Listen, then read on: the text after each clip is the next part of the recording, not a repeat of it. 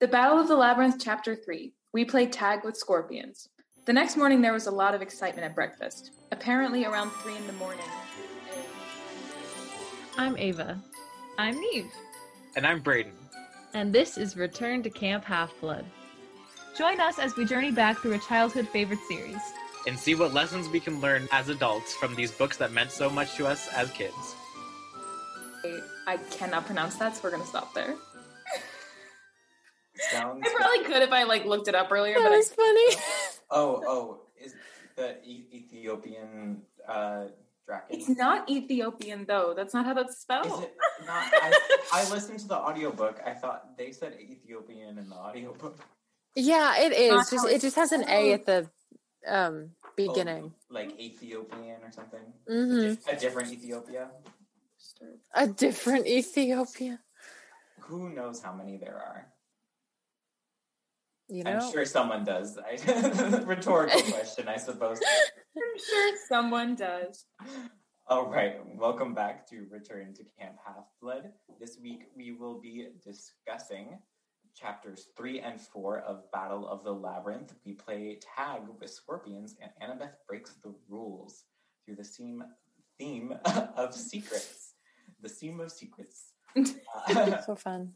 And this week we are joined by a very special guest, YouTuber Emma Berglund of Fan City Central. Would you like to introduce yourself?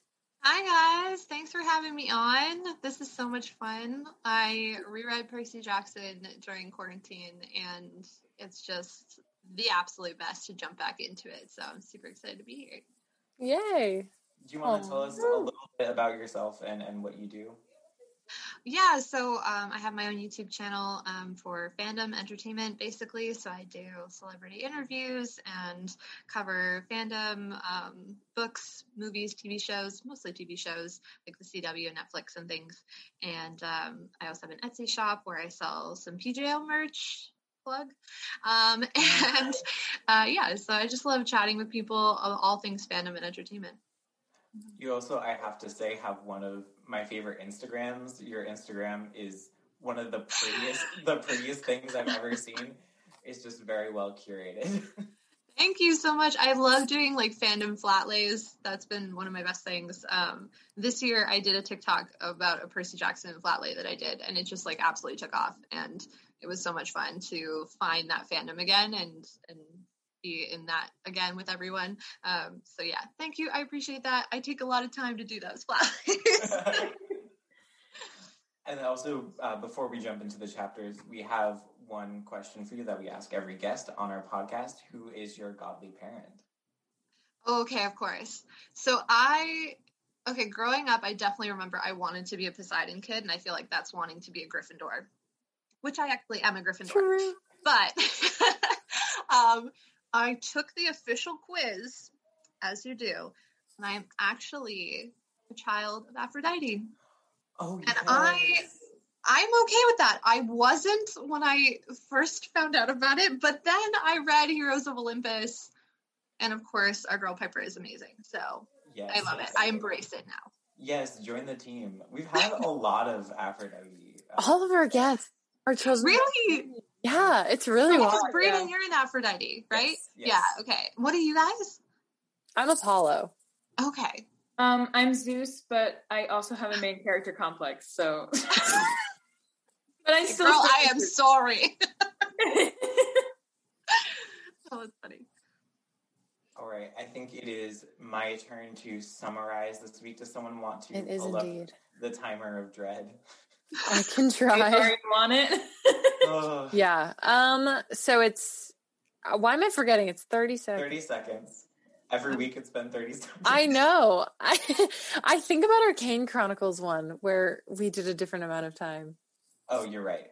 Yes, we did. 15. But also we haven't done that in literally weeks, months. If people subscribe to our Patreon, we will get back into doing them. Yeah.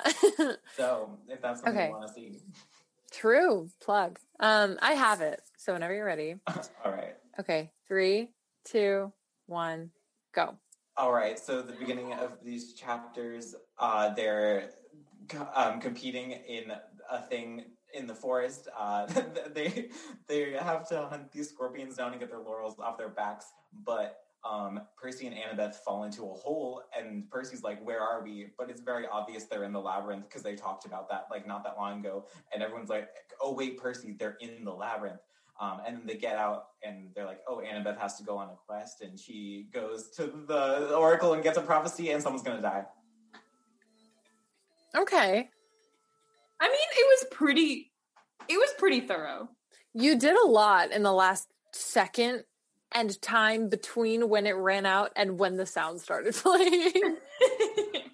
Yeah, I had a hard time remembering like the beginning of like what happened before the Scorpion game, and so I couldn't kick it off well, but yeah, I want to fill in the holes of what I forgot.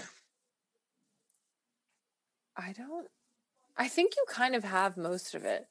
You got like the main points. I actually also don't really remember the beginning of 3 because it feels like none of it mattered until they started playing the game. That's really weird. Yeah, that's kind of true. Except for like Grover was talking about freaking out. Like, and that was just kind of it. Surprise, surprise. Yeah. Not a bad thing, but like surprise, surprise. Surprise, surprise. Yeah. Oh, Yeah, it's mostly just them keeping the secret and Grover freaking out in the cast. Yes. Yeah. Oh, I think something important though, not like plot wise, but like development wise, is the Annabeth coming and sitting at the table, and everyone's like, "You're not supposed to sit at the table." Yeah. Which is I don't care. Stupid fucking rule. I don't understand the only sitting with your cabin rules. Yeah, it's really dumb. It feels very reductive to me. Because Percy's alone. Let other people sit with him. This poor boy. Yeah. Okay. Let people sit with Percy. Ava, do you have songs for us this week for our Battle of the Labyrinth playlist? They're so questionable. So questionable. I love because a questionable choice. It was, I'm so glad you do, because I have 2 of them. It was hard to like pick songs that were like ominous. You know what I mean? Because both of these chapters just felt very, very ominous. So for the most part, these are kind of just the vibes of the production of the songs. It's not necessarily a lyrics thing. Maybe it has to do with like a scene in the chapter. Okay. So for chapter 3, I have I Know Places by Taylor Swift. Because technically they do know a place. It is the labyrinth. And what a way to get there. Well, I respect it. Yeah, I respect it. I can see it. Because also they started talking about how how like if they went on the quest first and they explored the labyrinth immediately, Luke and Luke's army would not be able to find them or follow them. Like if they did everything first, they wouldn't be able to get in their way. So that's also how I got there. Like they are the hunters, we are the foxes. That was also kind of a thing. So like that. Yeah, that was my rationale for that one. And so for chapter 4, I picked Home by ZZ Ward. And like, it's questionable in the sense of like, it only relates to one scene. And it's the scene where it's like, Percy hugs Annabeth. And it's like very much like the song is basically like, when nobody believes me, I know you will. Like when nobody can see me, I know you will, etc. And like how another person is essentially your home, and like they're just so comfortable with each other, and they're so like deeply invested in each other's lives, you know. So I think they're very much each other's like home person. So I think there's that, along with it is in a fun little funky key, and it's fun. So it did give me a little bit of ominous, more dark vibes, but at the same time it had that really sweet element that I liked. So yeah, those are my 2. They're questionable, but they're fun. So no, I love them. This playlist so far is much more out of pocket than the last one though. It's just wild. Yeah. But I love it. I feel like the twisting and turning of the playlist reflects the twisting and turning of the labyrinth. Ooh, wow. Okay. You know, we can get there. Pulled that out of nowhere. That is the byline of this podcast. Like that, pulled that out of nowhere. True. Speaking of pulling things out of nowhere, what did we forget about these chapters? There was something. What, like about Quintus or whatever his name is? That's fair. Yeah. I forgot he was as involved as he was. Yeah, like he showed up out of nowhere. Is that what you're talking about? I don't know. We just like are listing through things that when we reread the book, we're like, oh, we didn't remember that this happened. Because it's been a while since that we've reread these books. Mm-hmm. As I've said, the beginning of the Battle of the Labyrinth is something that is not up here. It's not like Titan's Curse, though. I straight up did not remember any of Titan's Curse other than like the major plot points. I didn't either. That's so I remember them really. falling into a hole because it caused like a fear for me for a while. A fear of falling into holes? Just like, it was like, I don't know, it spooked me for no reason. Like, considering I was very convinced that like this was all going to happen to me one day when I was 10, I was like, clock's a ticking before this happens to me. Like, this is what my life is going to be. I definitely was like very spooked by that. But there's a lot of things in these books that spook me. I'm not very good with things like that. I do really like that essentially what you're telling me is that all of the scary shit that happens in these books, like whatever, monsters, whatever, the giant scorpions, whatever, that also caused fears. But that hole that they fell in. They also caused fears for me, but like those aren't very funny. So I don't really like, everyone was probably a little spooked by the whole monster trying to kill you thing, but like, I feel like it's a little redundant to mention it. Yeah, you know? Exactly. It's not as funny as helicopters, but Stop. I'm not actually scared of helicopters.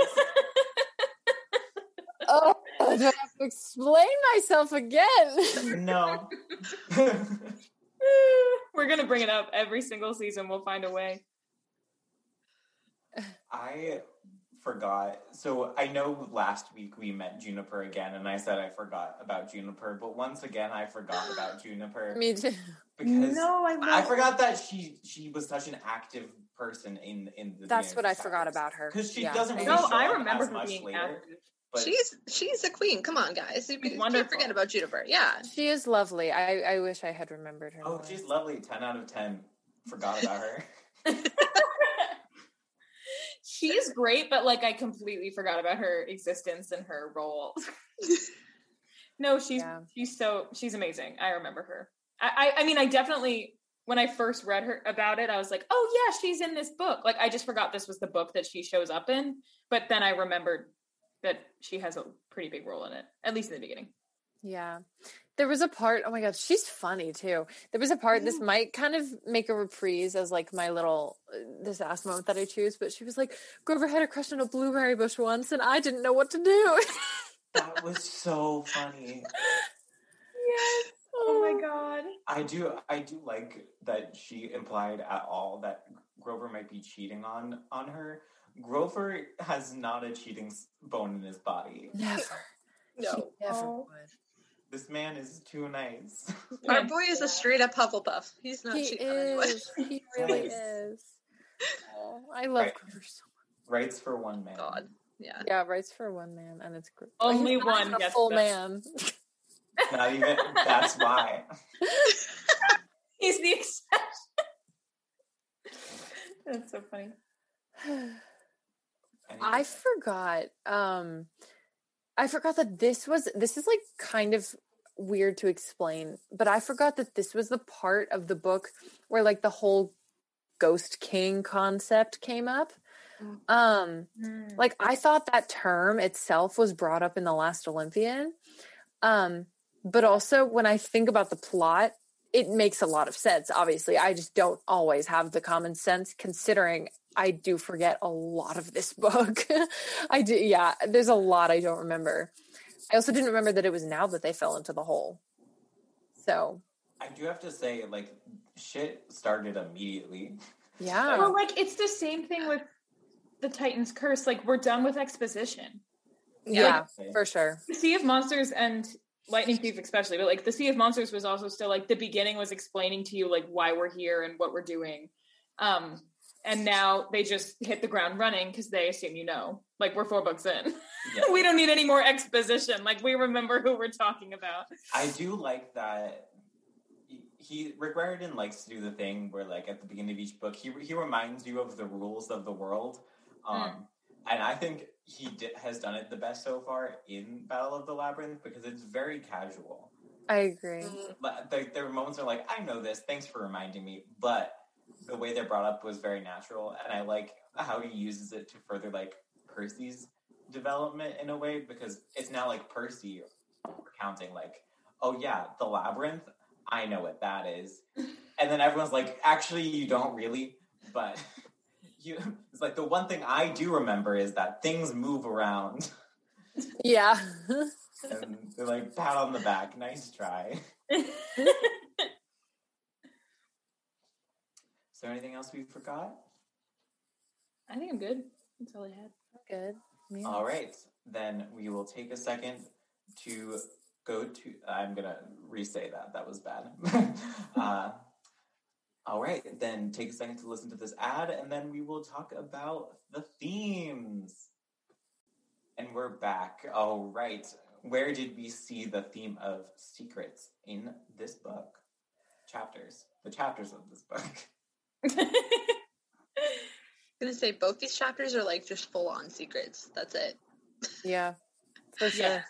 Like, especially with Annabeth, and we start seeing her close off, which is something she does all the time.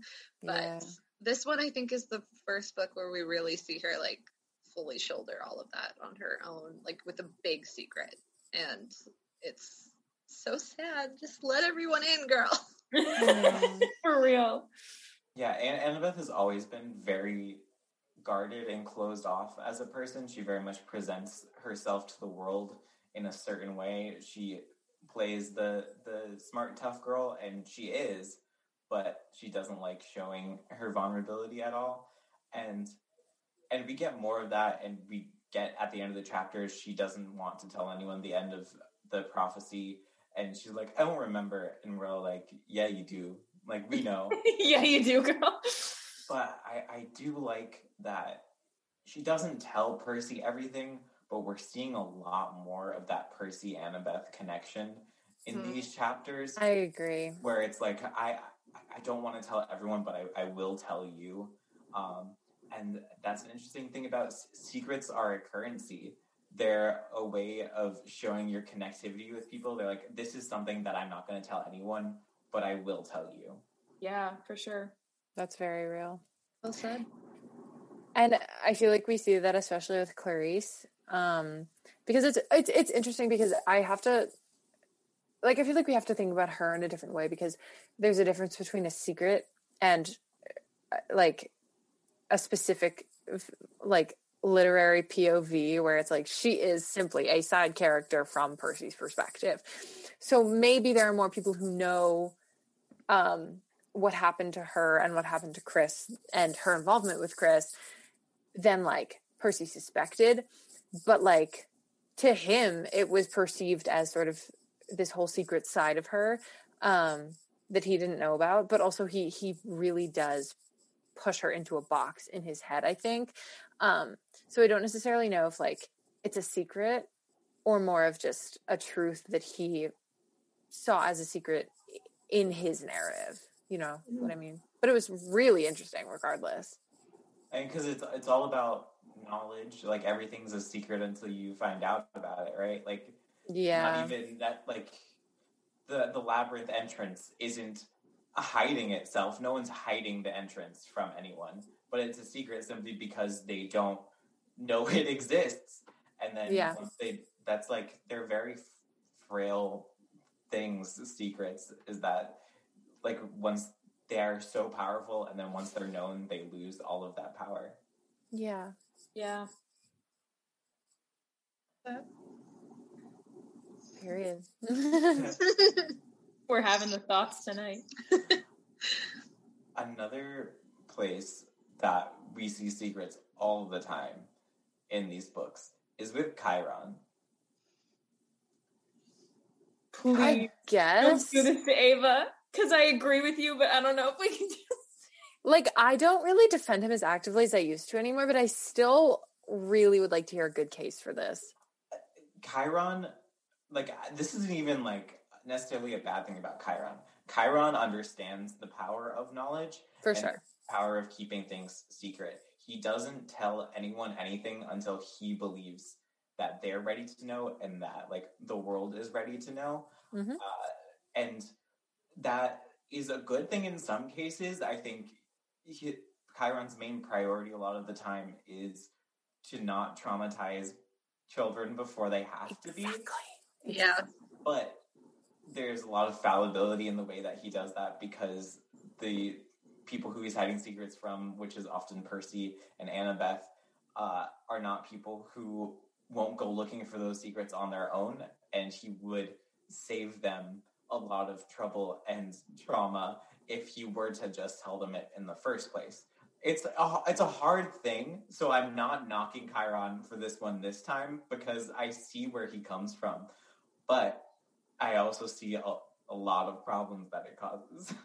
For sure. I just think that he also doesn't have much of a choice because even like we see Percy say, I mean, I feel like this is weirdly true across like a lot of fictional universes, but if you say even the name of someone with a lot of power, they know.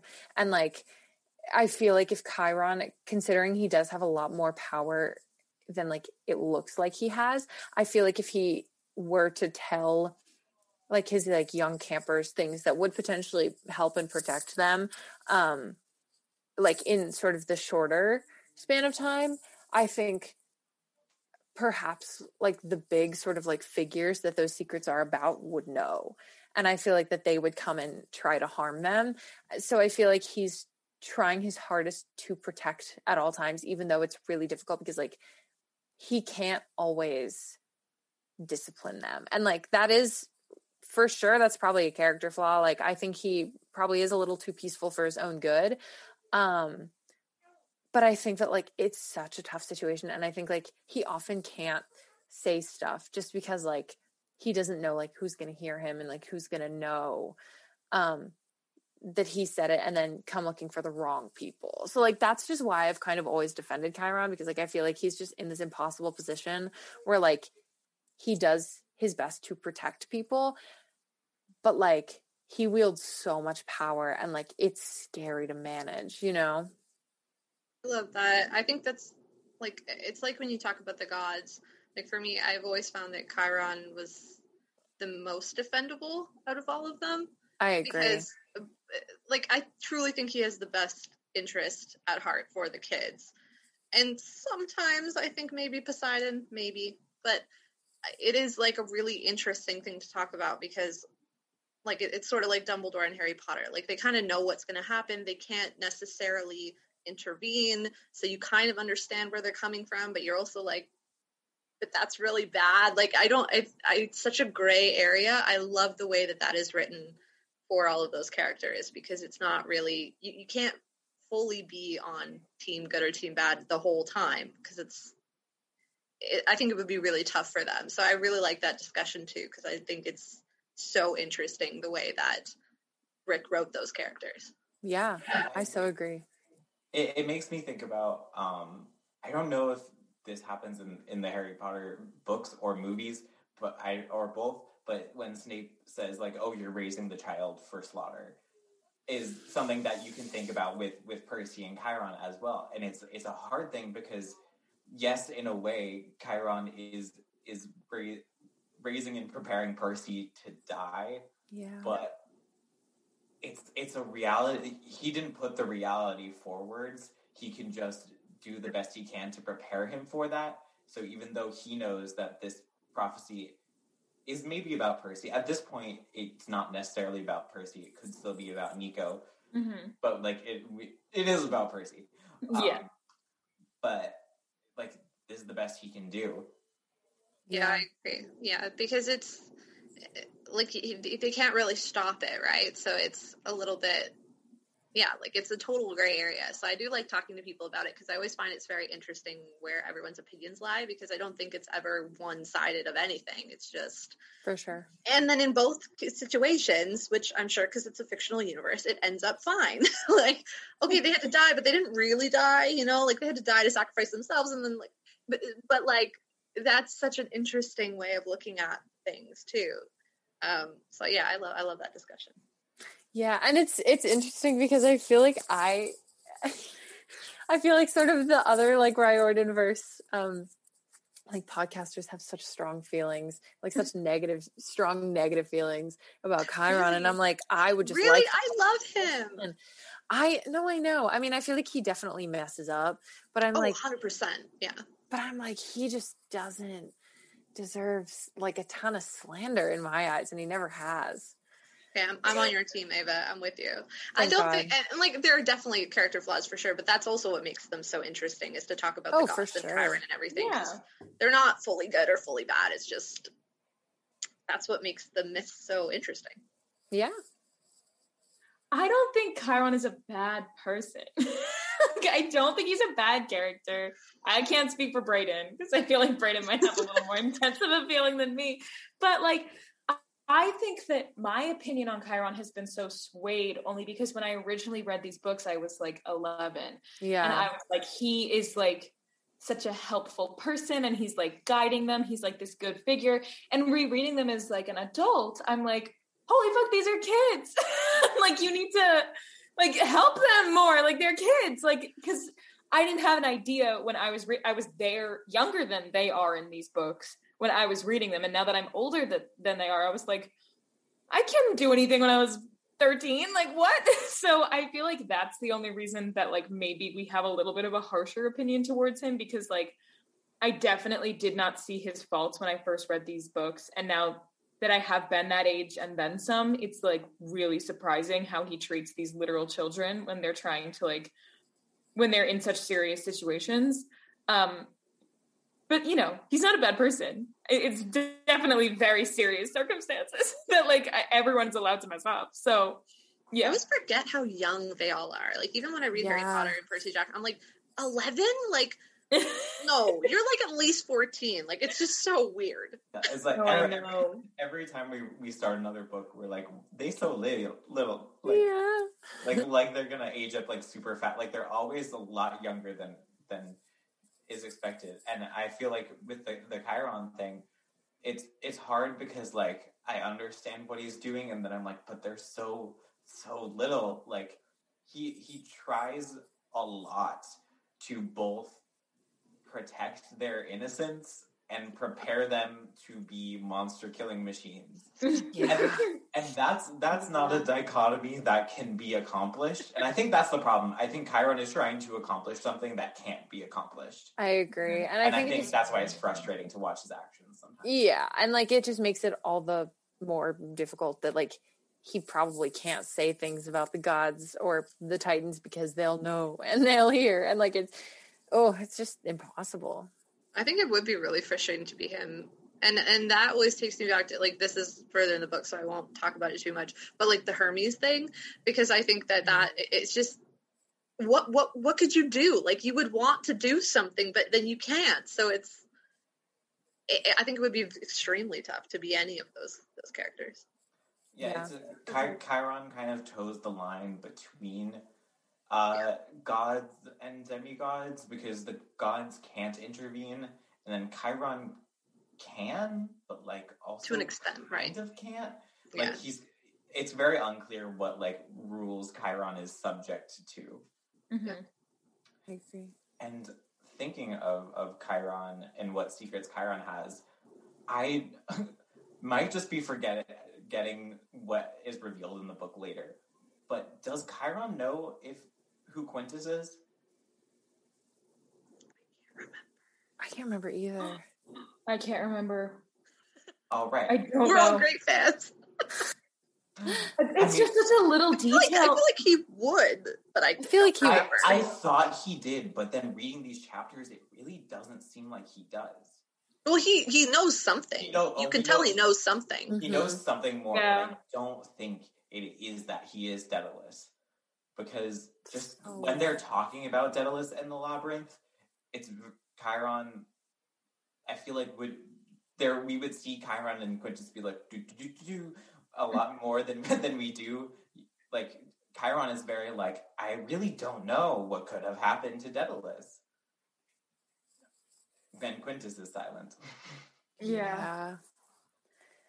Maybe he knows, but he doesn't want to tell Quintus that he knows. I really don't remember. That is true. I also don't know. Like, Chiron knows, and like they each think it's a secret from each other.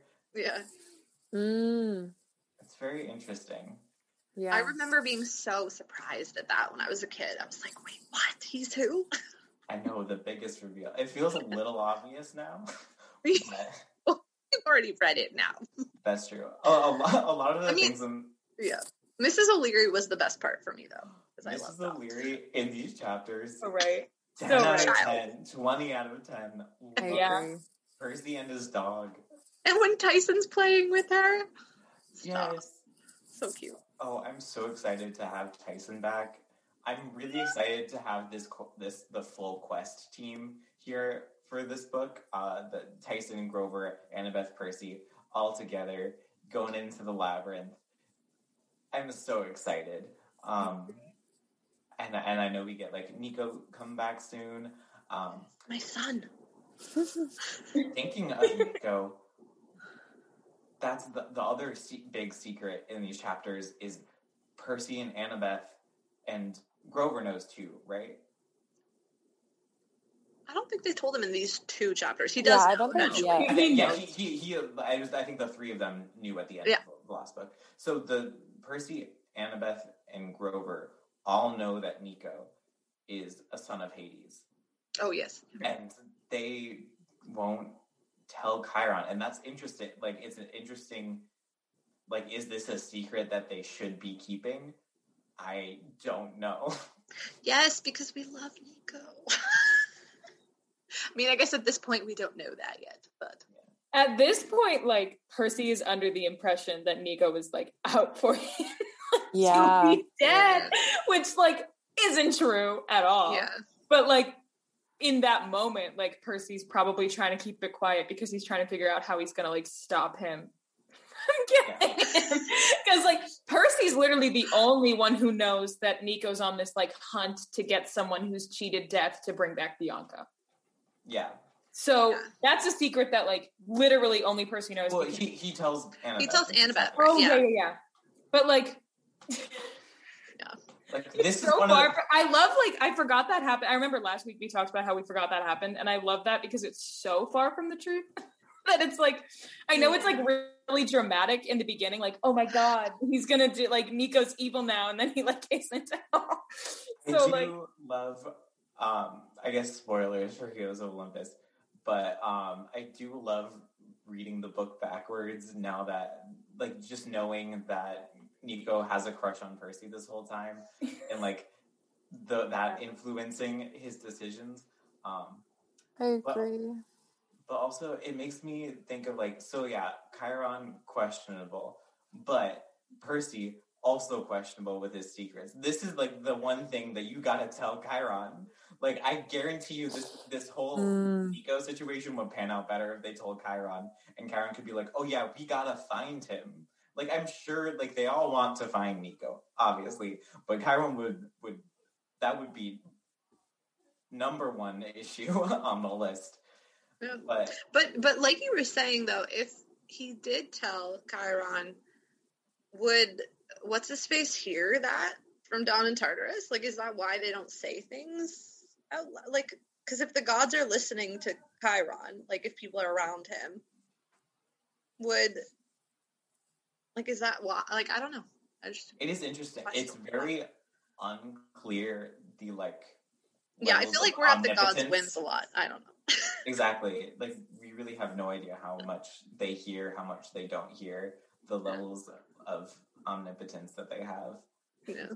I agree with you, though. If he told him, it would definitely probably have gone better than it did. And it turns out fine, but... They have cake in the end. It's fine.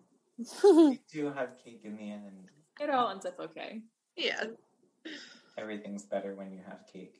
You're right. That's true. Any other places we saw secrets? I'm good. I just want to talk about Clarice, but I'm done. Oh, I actually wait. You're dissatisfied. I want to talk about Clarice a little more because I don't get to talk about her enough. I think it's interesting how Annabeth and Clarice have this little like friendship that has blossomed over. I love it. Secret. I literally love it. It's so unexpected, but so good, especially because the beginning of these books for female characters is very much like they're one of the boys, so they're like, okay, that is very, very much Rick's early idea of what feminism is like. Yeah. So I do really like seeing our first like strong like two female friendship occurring between Annabeth and Clarice, who are often pitted against each other, or in the movies combined to be the same person. We don't even talk about the movie. But yeah, I agree. I love their friendship, and I love that we got to see a different side of Clarice in these chapters, because this is when I actually started liking her. Because, yeah, growing up, she was just the bully and whatever, and then we get to see way more of her character develop throughout the rest of these books, which is amazing, and all her friendships with Annabeth and Selena and everything. So I appreciated that, yeah. Oh, this is another small detail. I really liked when they did the like pairing up, and they're like Selena Beauregard and Charles Beckendorf, and I was like, aw. My heart. And I was like, Beckendorf is very happy about that, and I was like, stop. Right? That was so cute. It hurts. It's too soon. Yeah. Oh. All right. Is it time for sass moments? I already kind of said mine. The blueberry bush one. I think it's so funny. It is funny. Mine is the beginning of chapter 4. So I will read it. Chiron has insisted we talk about it in the morning, which was kind of like, hey, your life's in mortal danger. Sleep tight. Yeah. I did also pick that. It's very good. I really love how it really connects to our conversation that we just had. No, I agree. That was the biggest thing that made me angry about him in these chapters. It was like, we could have done this one now. That's true. I do agree. That's fair. Yeah. I think mine has to be also a Juniper moment, is when the difference between Percy's reaction to Juniper and Annabeth's reaction to Juniper when she comes up. So, are you guys busy? And he's like, well, we're in the middle of this game against a bunch of monsters and we're trying not to die. And then Annabeth goes, we're not busy. What's up? That was very love funny. Yeah, that was a good one too. Overall, honestly, good chapters for like little sass moments. I agree. Rick is so good at that. He really is. I agree. They were very fun chapters to read too. Yeah. Very entertaining. All right. We also have a voice message this week from Sophie, they, them pronouns, and we will listen to it now. Hi, Brayden, Neve, and Ava. This is a younger listener. I really like the Percy Jackson series. You guys are one of my favorite podcasts, and I was really happy you guys covered the Hercules Disney movie. That is my all-time favorite Disney movie. So yeah, I was just saying that I just want to say I really liked your podcast, and also, do you plan on doing the Heroes of Olympus series? And also, do you have any tips for somebody who is making a podcast with the same type of read-along format? Me and my friend are doing a 3 chapters a week, actually, thing, because we have, like, a book with, it's called The Unwanteds, with short chapters, and, like, 48 of them. So, anyway, thanks, bye. Oh my god, Sophie. I love those. I love that. Oh my Thank goodness, you that's so so sweet. much, Sophie. Sophie, thank you so much. Also, how young are you? I curse a lot. I do agree. We all do. I think we all do. I really do curse quite often on this series. I do as well. You know, that's what they're here for, right?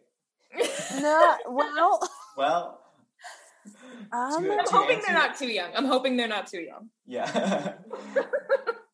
I'm To- sorry, I'm Irish. I just to answer your first question, yes, we are planning on doing the Heroes of Olympus series. And then your second question, what advice do we have? Ava Neve, do you have advice for Sophie?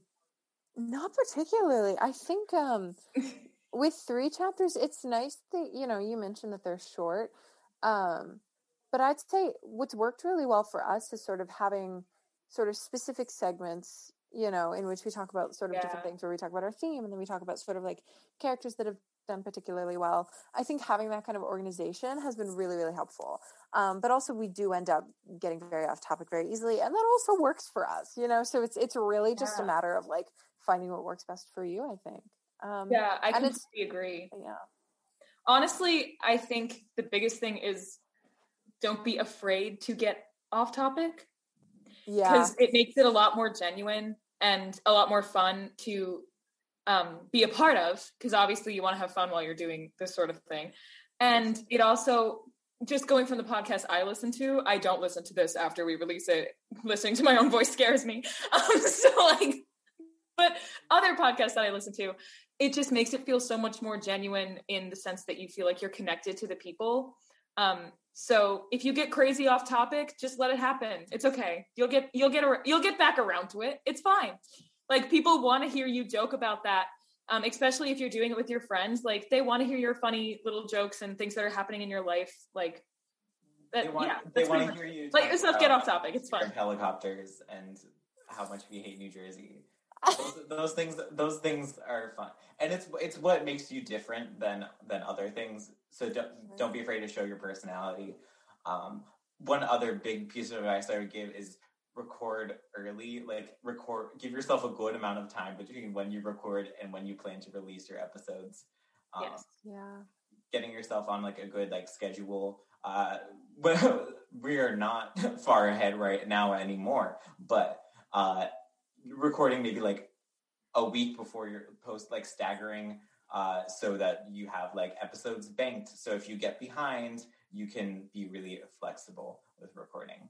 Yeah, for sure. If you have the energy and the time, like record 3 or 4 episodes in a row or like over the like period of a few days, and then you have so much more flexibility in the future, especially with school. I mean, we're in college, and I'm assuming you are not in college, then that's okay. But school gets busy. Exactly. I wouldn't have been able to do this in high school either so consistently. So, yeah. And also, smaller detail, headphone mics are wonderful. Yes. They This is really so are. this is so gear specific, but you do not need fancy recording equipment. We literally record this on Zoom. We use headphone mics. They do great. So yeah, just plugging in headphones to your computer and using that little mic is honestly so good. I know people who use voice memos on their phones. Yeah. You do not need anything fancy. Trust me. Yeah. And also send us a link to your podcast and Yeah, we will for try to sure. tune in. We would love to literally plug it, give support. That'd be so fun. Yeah. So thank you so much. Yeah, thank you. Thank you. All right. Who do we have offerings for this week? I feel like I don't do it much anymore because I haven't had an opportunity to, but it's sad. So I'm going to give one to Clarice because I think the part, oh my God, it literally was kind of chilling. Where one of the Stoll brothers, I don't remember which one, was like, haha, you chicken, you coward, you don't want to go into the labyrinth, you little wimp. And then she was like, shut up, you don't know what's down there. And she literally was had to relive it, terrifying. And I don't think anyone should ever have to go through that, even though we're about to see people go through that.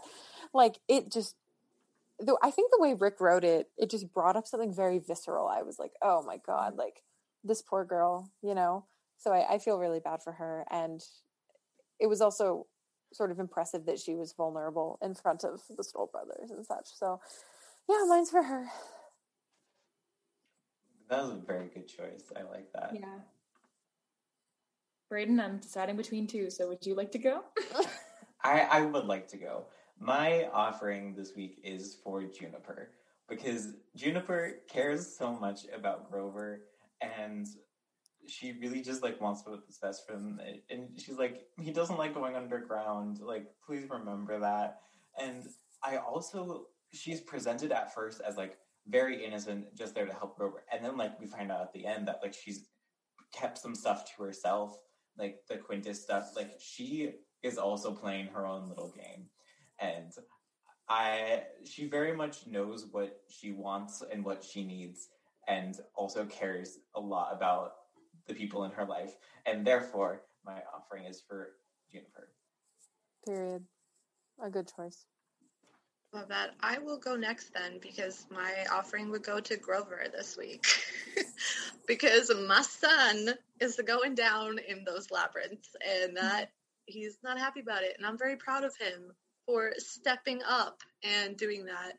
And also he gets to show up for Juniper. So I'm very excited for him, and I would give my offering to him because I know how much he hates the caves. Plus he has to go with Tyson. So yeah. Oh my god, them not liking each other was very funny, but also very sad. It was so sad. It was so sad. It was so sad.